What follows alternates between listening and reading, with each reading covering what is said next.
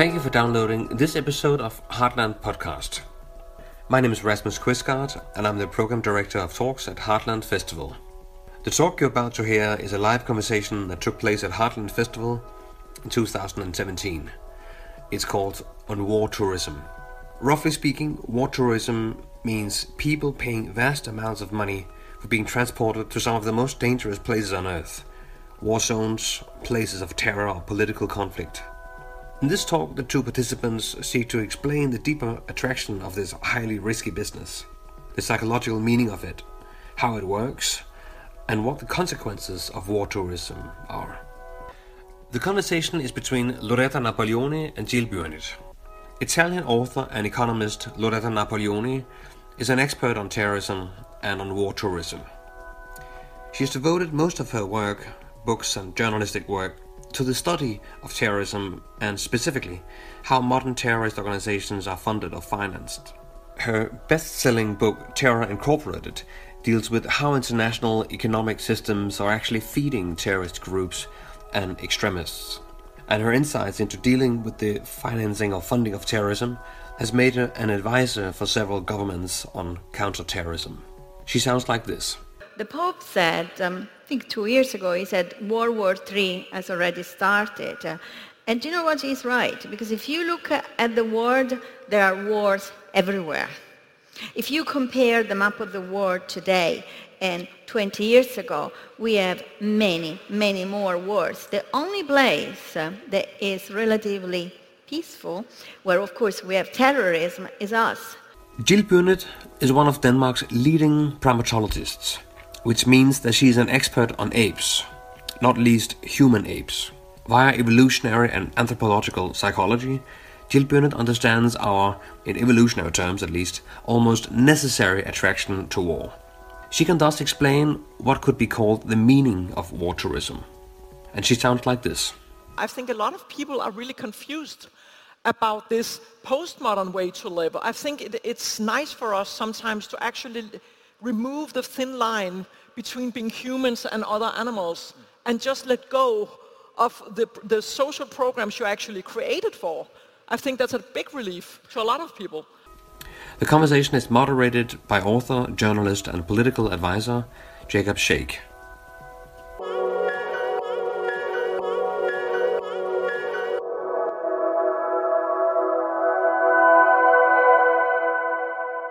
Just before we get into the discussion here, just to get you an idea of what war tourism actually is, I want you to meet a British guy. His name is Andrew Drury.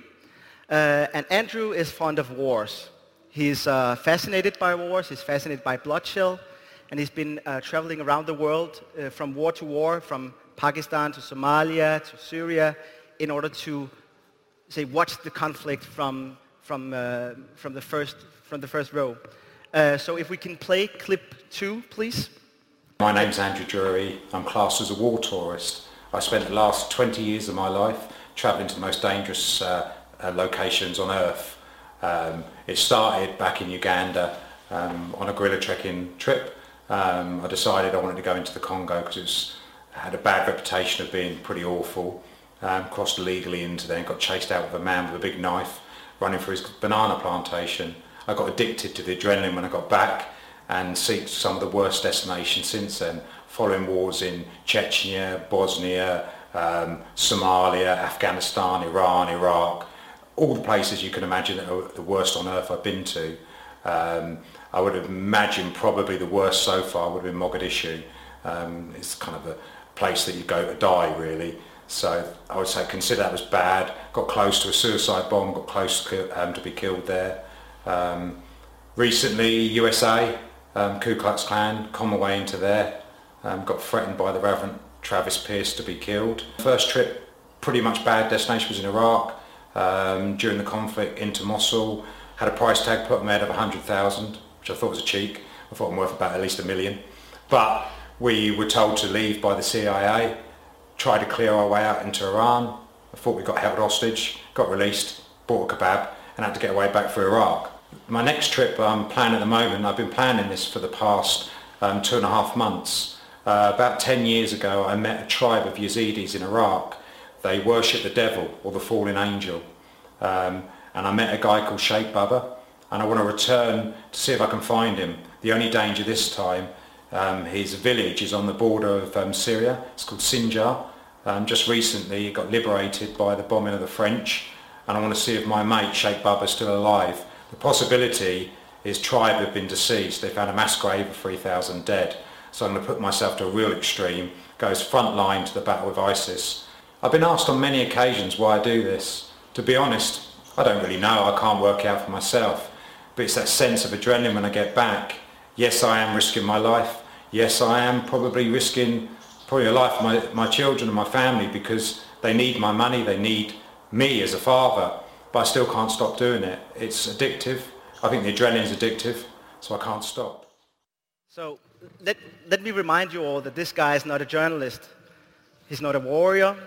He doesn't have any professional aim in engaging in a war zone. He just does it for adrenaline, for fun, and because he can't help himself, he says. And let me remind you, this is not the only one that does this. I actually went through the internet to see if I could find these war zone sort of vacation companies, enterprises. I found war zone tours, I found wild frontiers, I found untamed borders. I mean, Loretta, what do you think when you hear Andrew's story? Well, I must say I'm not surprised at all, because I came across these kind of people before, journalists, aid workers, or single individuals. I would say that these kind of tourism, if you want to call it tourism, started after 9/11. It started very much with Iraq. In fact, he said that a lot of Americans decided to change their job and go there and become citizen journalists, basically reporting the war from the front line. But in reality, they were not journalists. In reality, the call to become a reporter was more internal. They needed to go and witness themselves the conflict. And once they got there, they got addicted. So it was almost, a call of blood to a certain extent. And then everything became normal for them to be in the front line, to be close to that on a daily basis, to the extent that when they went back, the life they had before was unreal, and they couldn't stand it. So they had to keep going back, different places. So I would say that this is almost going back to our origins. We still have the same brain, right? Absolutely. And also if you look at it in historical time, I think it's only within the last 40 years or so that we have been so peaceful that we didn't want to go somewhere and experience war and mayhem. I mean, we have the long history of creating venues where you can actually go and witness these things. Like the Romans, you could go to Colosseum. It was only built for the sole purpose of actually witnessing people getting killed in the most horrific ways. Or if you look at people being guillotined in France, people would bring their children and their picnic baskets, and they would actually go there and have a family picnic while they were looking at heads rolling. So I think it's a new thing that we look at it as a morally wrong thing to do this. It used to be quite different. But Loretta was speaking about this normalization of war. Is it normal? Would you argue that it's normal for the human being to witness war, to wanting to witness war? I think what's normal to the human being is actually to be engaged in conflict. It's sort of a social program we have, like other species have other kind of programs to deal with their normal life. And as humans, we are highly concerned with territoriality. We are highly concerned with our own position in the ranks, much more so than a lot of other animals. We are a lot like chimpanzees in this way, actually. Chimpanzees would gladly watch all seasons of Game of Thrones. They would love the whole thing that was going on, the struggle, all these conflicts, and I think humans are certainly built that way. That is not to say that we love watching people in pain, but I think in pieces of time, we have this strong, deep-seated need to deal with these kind of things and prepare for this like you would with having a computer game for social conflict. Loretta? Well, I agree. I mean, I am convinced that, okay, so how do you define peace? Peace is the opposite of war. I mean, then all of a sudden, we don't have war anymore. So it's very difficult to define peace. It's very difficult to define our own existence. Now, what we're seeing in the last 70 years of peace is increase in suicide, increase in depression, increase in all of these sicknesses, which are antisocial sicknesses, really, almost because we need something that is the opposite of peace in order to define our own peace. So to a certain extent, I'm afraid to say that, but we do need war. We do need wars, and I guess wars are dependent on peace in a certain way. In order to say today, thank God that there is peace, we have to know what war is. But if we don't know, then what is this? And nothing really great has ever come out of people having too much leisure time. We're not created for laying by the river, enjoying eating grapes. We only like to do this on vacation. We don't like to do it all the time. Yeah. I've been doing research on gorillas, for instance, and gorillas are highly peaceful. They really want to just sit there eating leaves. Scratching their stomachs, get fatter and fatter, rolling around with their children. They really enjoy that. But I don't think humans are that kind of species. Right. And speaking of humankind as a species, of course, war tourism, or at least the lust for bloodshed, is nothing new, you said. In fact, it's been going on for centuries. We've had public executions in Denmark until the beginning of the 19th century. Mm-hmm. So there's nothing new here. And you actually brought a clip that I would like us to see. Perhaps you can explain a little bit about it afterwards, but it's from the Danish motion picture called A Royal Affair. Let's have a look. It's clip 7.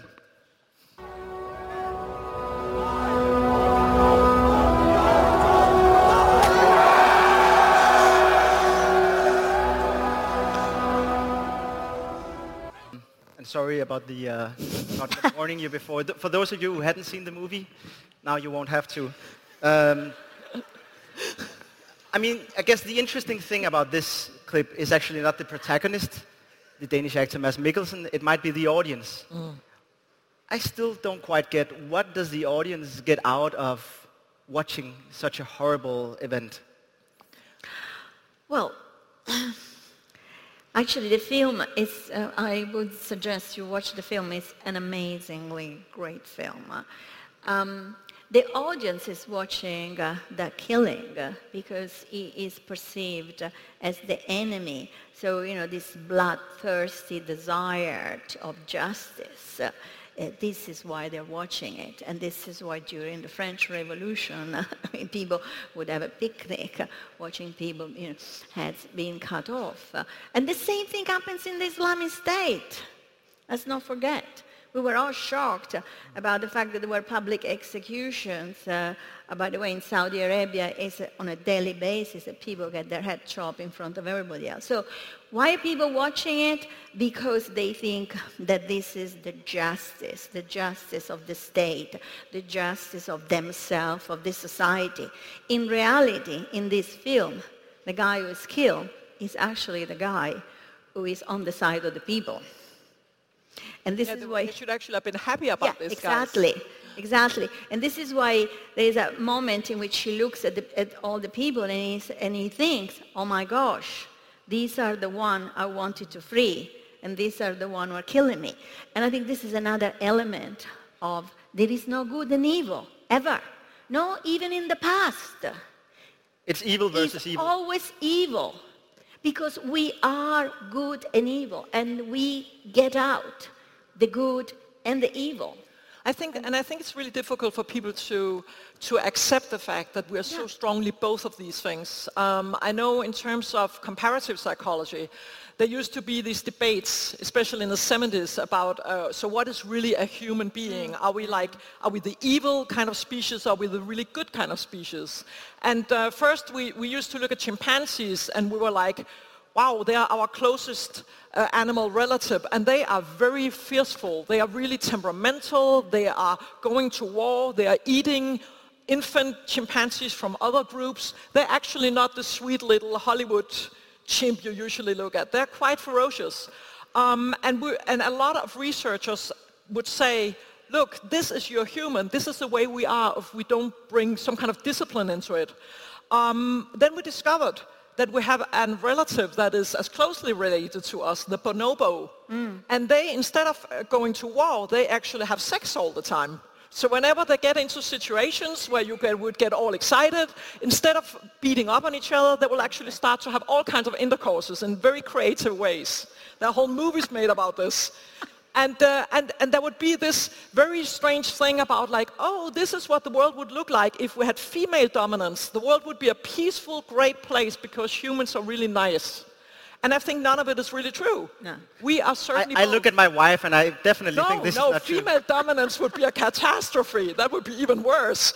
So anyway, I think we are both capable of these amazing acts of love where we have the greatest form for empathy for other creatures than probably any other species would have.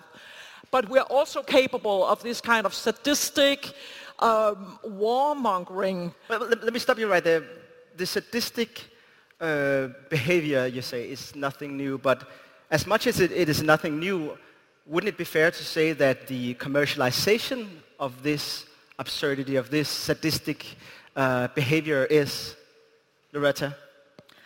Well, I think there is a reason why we like violent films. I mean, Rambo, for example, is one of the most popular films ever. And if you think about, Rambo is, pure violence, is one man against everybody else, is rebellion against a system that was believed, to be his protective system. And it is really going back to the animal that is inside us. So I would say that we do have it inside ourselves. Our brain is the same, our DNA is the same. Of course, we are civilized people, but so were the Romans. The Romans was a very... They're not the first civilized people in history exactly. at all. And yet, they went to the Colosseum and they really enjoy people being, fighting each other, killing each other, being eaten by animals. So I think that to a certain extent we are denying this aspect because we think we have conquered everything, including evil. Don't you think, Loretta, when you look at this guy, the war tourist guy, I mean, in my perspective, he's just sort of taken to extreme what you see at the highway if there's an accident.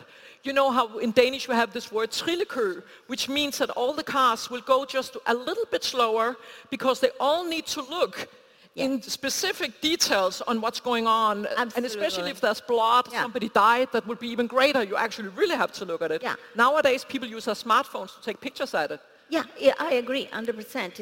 It's also voyeuristic because none of these people actually gets engaged in the fight. I mean, the guy we saw before, he didn't say, oh, well, I went to Rwanda because, I wanted to say with the Tutsi or the Tutsi. I mean, no, I just went there to watch. And, this is the same thing when you watch a violent film. You sit there and you watch and you absorb all this violence. And now, why? Because we like it. We like the voyeuristic. And this is where the addiction, I think, comes from. And this is also where the misunderstanding of the risk, because that's another element. These guys, go to war zone, they get kidnapped, then, we pay the ransom, so, our taxes end up, rescuing these people, which in turn, of course, is funding terrorist organizations. So they are putting this society in danger, our society, but also the society where they're going, right? But these people do not understand this. Right. Let me stop you right there. We'll get more into talking about the Syrian civil war and what it's implying in terms of war tourism. But let's just for a brief second go back to the talk about the apes. You mentioned before the bonobo apes, but during our talk earlier, you also mentioned the chimpanzees. And you brought along a clip a cannibalistic clip, I'd say, about the chimpanzees. I think it would be fair to attach the clip with a few words before we see it. Actually, I don't know what's on the clip because some of them are taken out, so I don't really know what's going to happen. Okay, it's a clip where I think it's implying the cannibalistic sort of behavior among the chimpanzees. Perhaps we should just see it and talk about it afterwards. The attack is on. To intimidate their opponents, the aggressors scream and drum on buttress roots.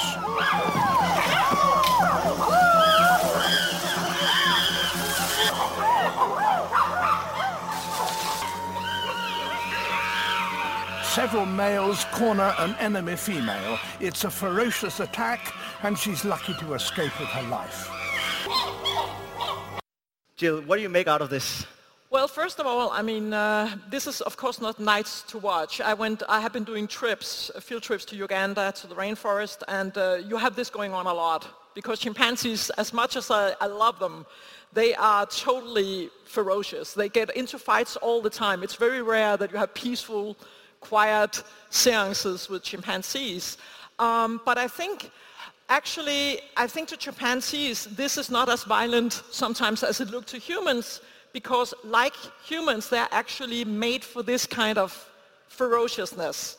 And I think we tend to forget that humans, we are actually made for the Stone Age, pretty much. We are lagging behind genetically. So usually for an evolutionary psychologist, I look at humans as being prepared for a world that is certainly not like, you know, what it used to be, and what we were actually having these instincts to deal with situations that never arise in modern Western world, at least. So all the programs that we are born with to deal with our situations, they are trying to deal with situations that are not so anymore. And I think this is more the kind of situation that we are prepared for. We are prepared for these kind of to the limit, violent, we have to defend our territory. Game of Thrones, again, look at the Middle Ages. I mean, that was the kind of life people had. Yeah. They were all the time in situations where you could lose your head, or somebody would try to rape you or steal something from you or kill you. Right.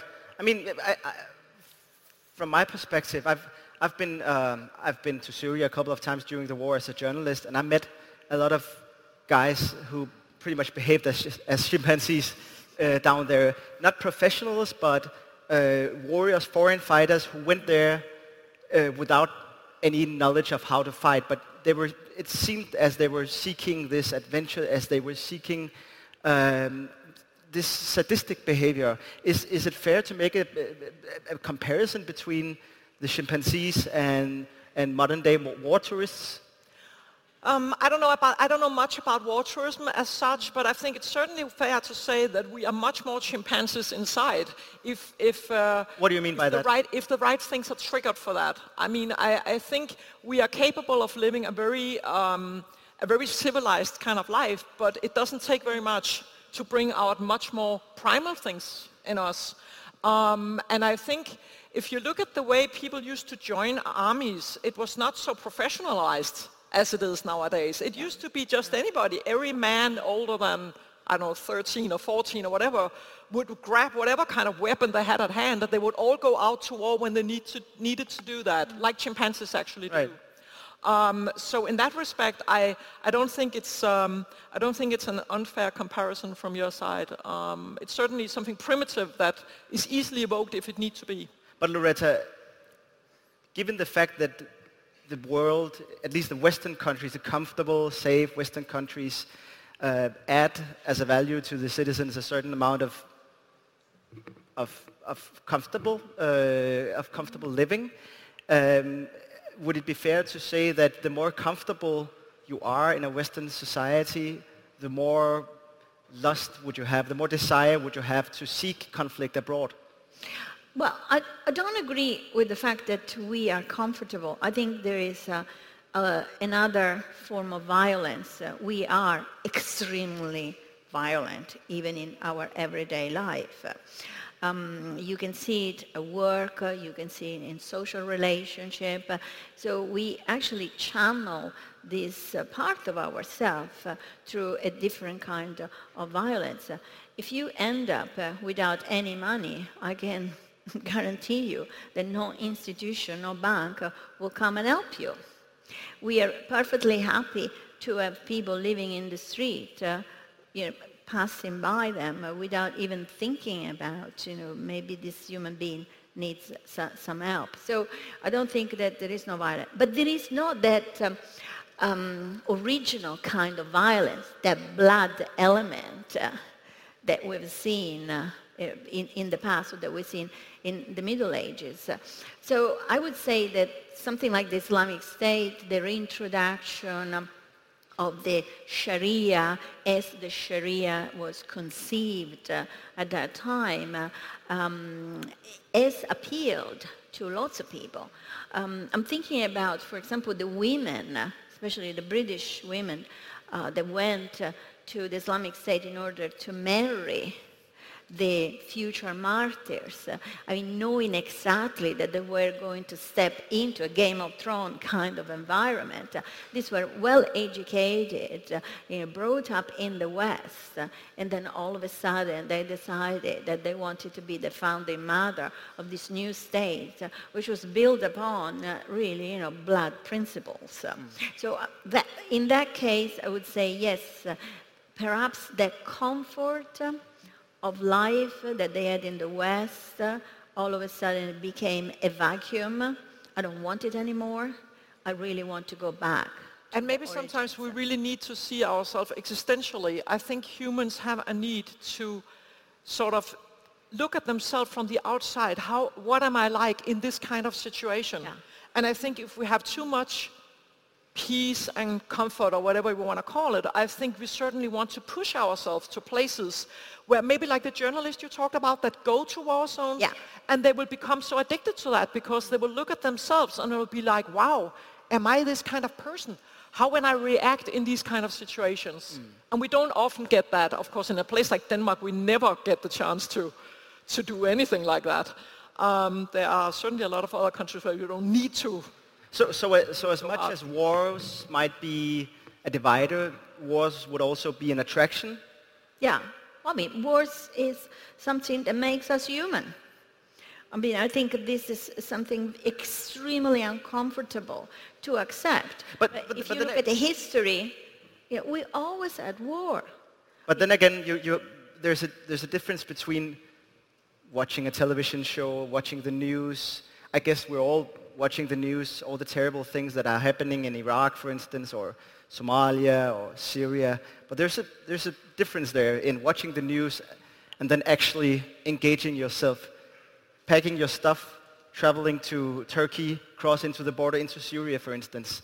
Right now, as far as I'm concerned, there are an increasing amount of tourists, for instance, from Russia, who are actually going to Syria to watch the conflict from first row. There's a difference there between the audience who might watch the television news and the ones that are actually going. But I guarantee you, if it wasn't so difficult to get to these places, if this was actually happening out on, in Fælden or Kongens Have or something in Copenhagen or somewhere where you could publicly go to, I'm sure that people would actually go there. It's just, of course, it takes a lot of effort to get to Syria. You will? But look at the Fælden. I think he's out on Fælden on Amager, right, where Struensee loses his head. Yeah. People would go there all the time. I'm sure people would do that in Denmark. Would travel in order to see. Sure.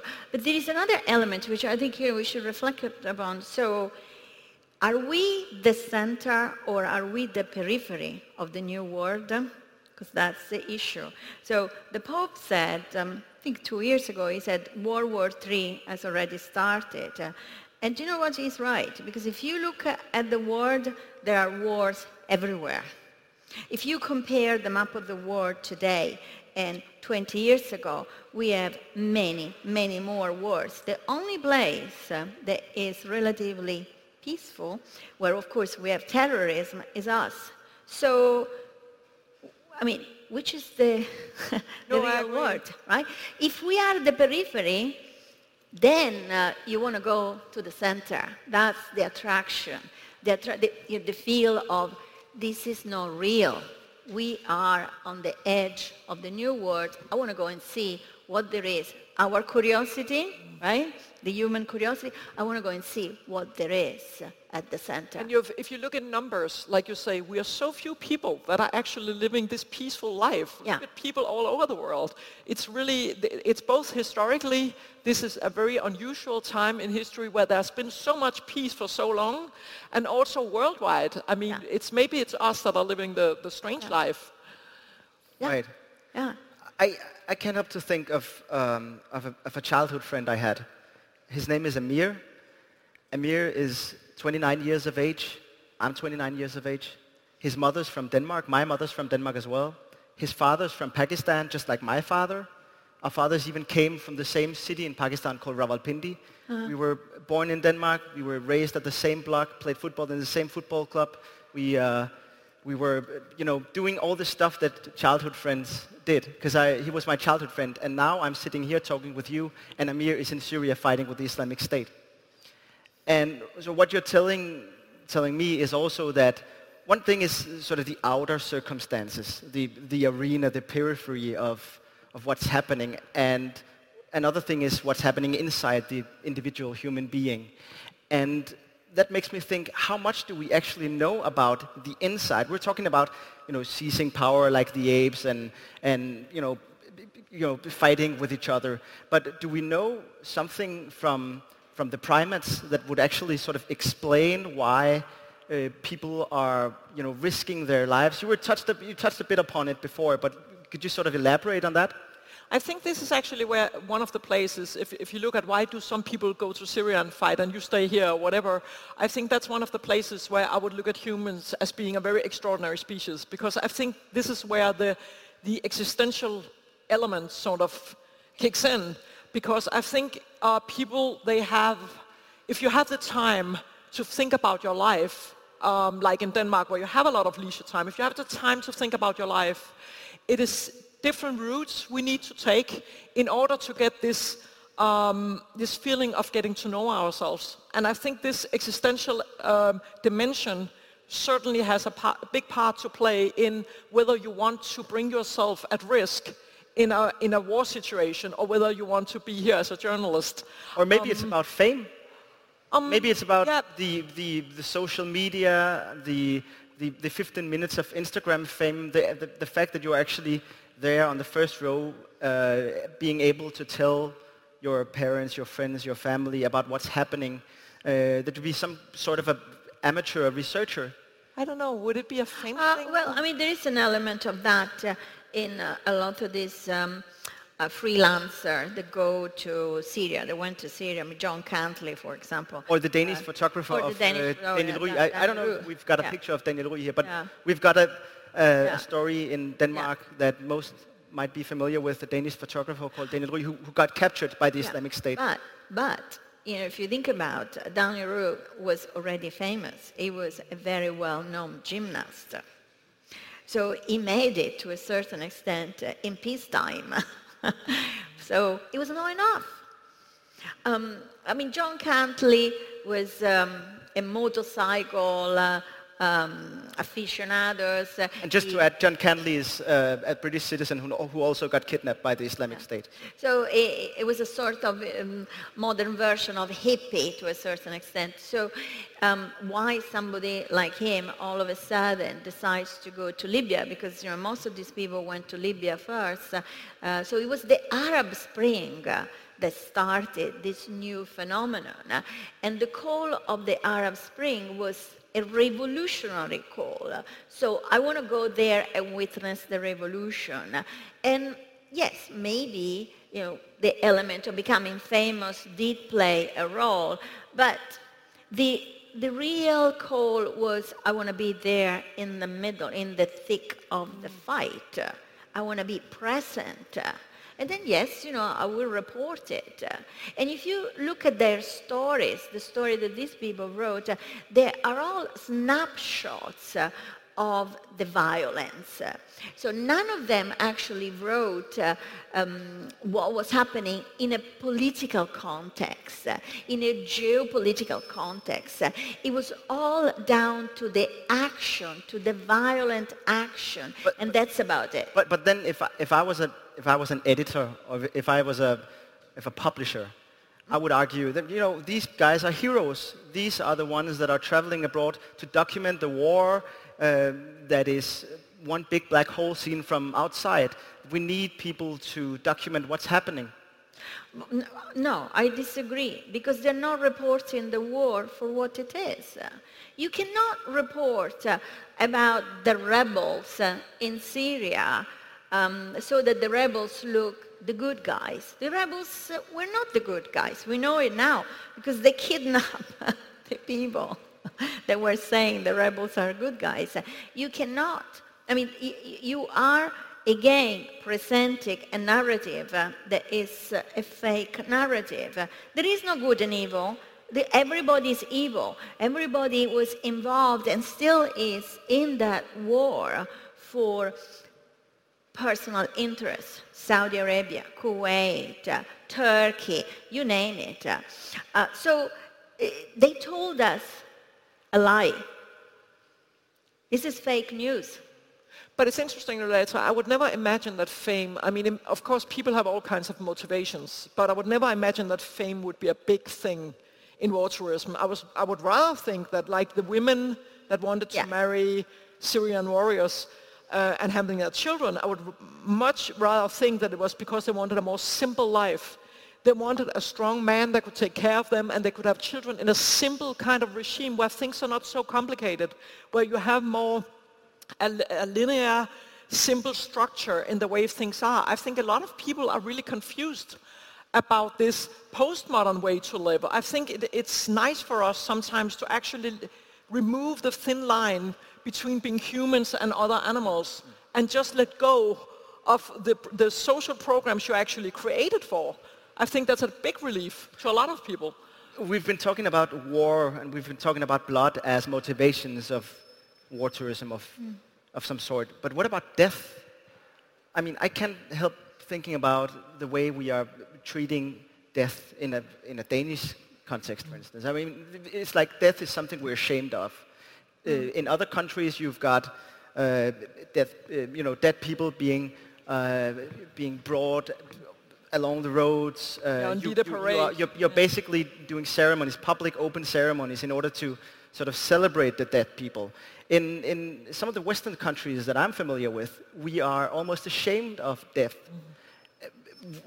Is it too far-fetched to say that death is also a driving factor here? That people are traveling in order to witness death?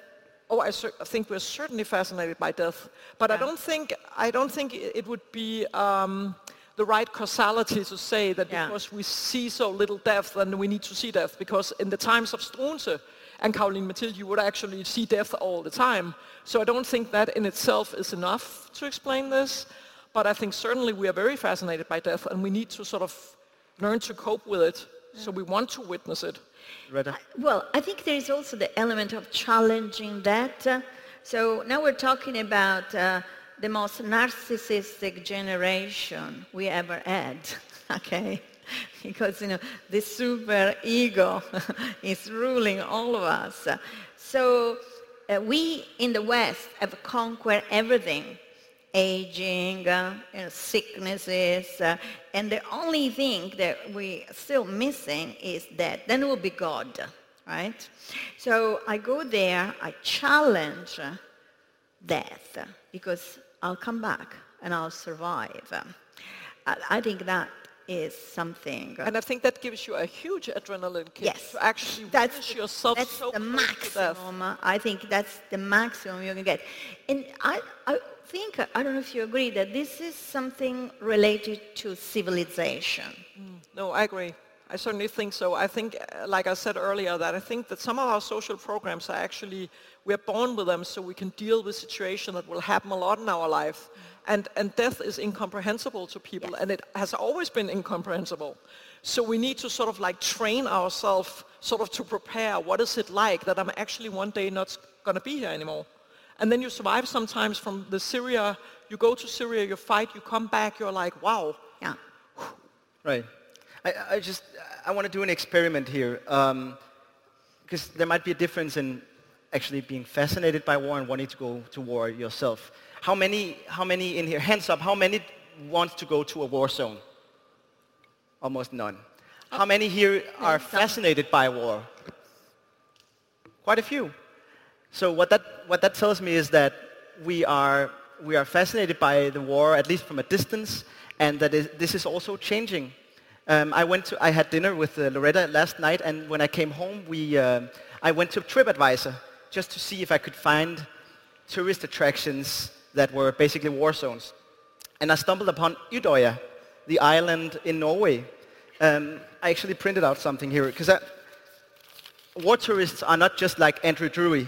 It's also families and young couples, young lovebirds traveling on their honeymoon. And there's a guy from Budapest who wanted to go with his girlfriend to Utøya. And he says, is it possible to visit the island of Utøya? I just couldn't believe what I saw about the tragedy in the news, but we'll be in Norway in February, and I guess the lake will be frozen, so perhaps we can walk out there. Any idea? Thanks in advance. And what was interesting here was that people responded with sickness. People actually said and wrote him, answered him back and said that he was crazy. That one wrote, I actually felt sick when I saw your question. So perhaps it's changing also. I mean, it's not only crazy guys like Andrew Drury, but also young couples, people like us who might not be interested in going to war zones, but are still fascinated by wars, who would go to places such as Ground Zero, where they built a museum recently, in order to sort of experience kind of, the tragedy. Well, if you look at Utøya, I mean, I read the newspapers the days after Utøya, and there was some very graphic looking pictures where you could actually almost tell who the people were in the pictures that were laying there dead. So it may be that you don't want to actively go to Utøya, but they sell a lot of newspapers bringing these pictures, so there must certainly be an audience. And we are buying the newspapers as soon as we see the pictures. Yeah, and they did it for many, many days, and I'm sure that they have a good commercial sense, the newspapers, so they wouldn't bring these photos if nobody wanted to see them. And I think there's a big fascination of this, so I think the change, the postmodern change is not so much that you want to go to Utøya, it's that you don't bring your family to Utøya and your children to look at it. I mean, that's what you would have done in Struensee's time or in the old Rome. You would actually not have been ashamed about it. Nobody would have said you were sick in the head. Right. Loretta? Yeah, I mean, I think you're absolutely right. It's also, these are exceptional events, and you want to witness. If you can't witness in the moment, you can always, go there, take a selfie and say, 15 kids were killed on this beach. I mean, it happens. It actually happens. And we still go and see the Colosseum, and you go to do a tour of the Colosseum, and people are fascinated by the stories that the tour guide tells you about the bloodshed that took place inside the Colosseum. So history is all the same. It doesn't matter if it happened 10 years ago, 5 years ago, or if it happened several centuries ago. History is a long strain of blood. Just on a final note here, because we're running out of time, do you think the war tourism will increase? Do you think that the human interest of participating somehow in wars, or at least witnessing wars, will increase in the future?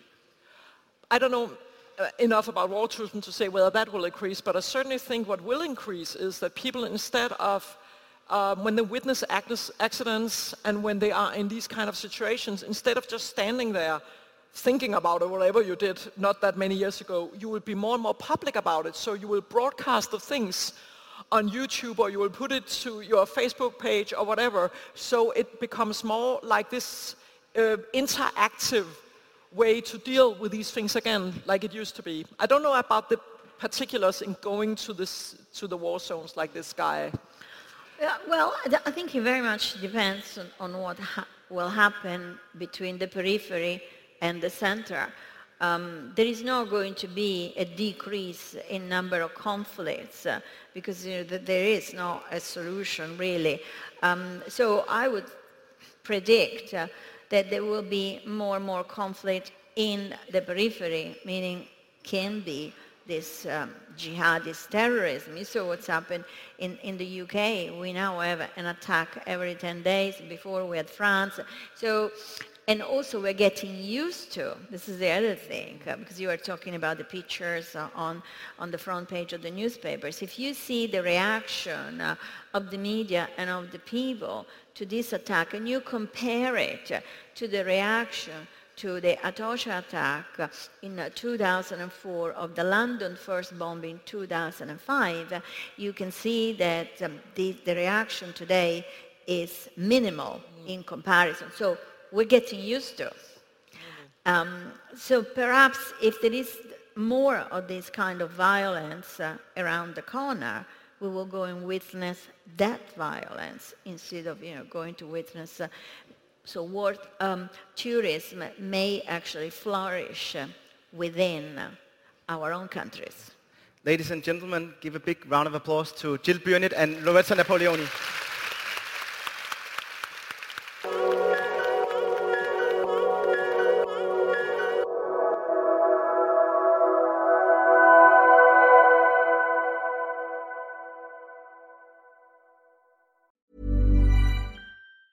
Ever catch yourself eating the same flavorless dinner 3 days in a row?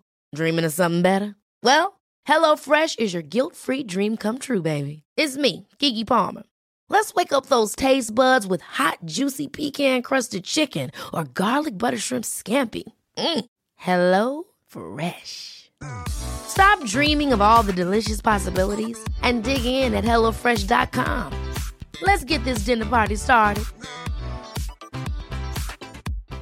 When you make decisions for your company, you look for the no-brainers. And if you have a lot of mailing to do, Stamps.com is the ultimate no-brainer. It streamlines your processes to make your business more efficient, which makes you less busy. Mail checks, invoices, legal documents, and everything you need to keep your business running with Stamps.com. Seamlessly connect with every major marketplace and shopping cart. Schedule package pickups and see your cheapest and fastest shipping options from different carriers, with rates up to 89% off USPS and UPS rates. And with the Stamps.com mobile app, you can take care of mailing and shipping wherever you are. Make the same no-brainer decision as over 1 million other businesses with Stamps.com. Sign up with code PROGRAM for a 4-week trial, plus free postage and a free digital scale. No long-term commitments or contracts. That's Stamps.com.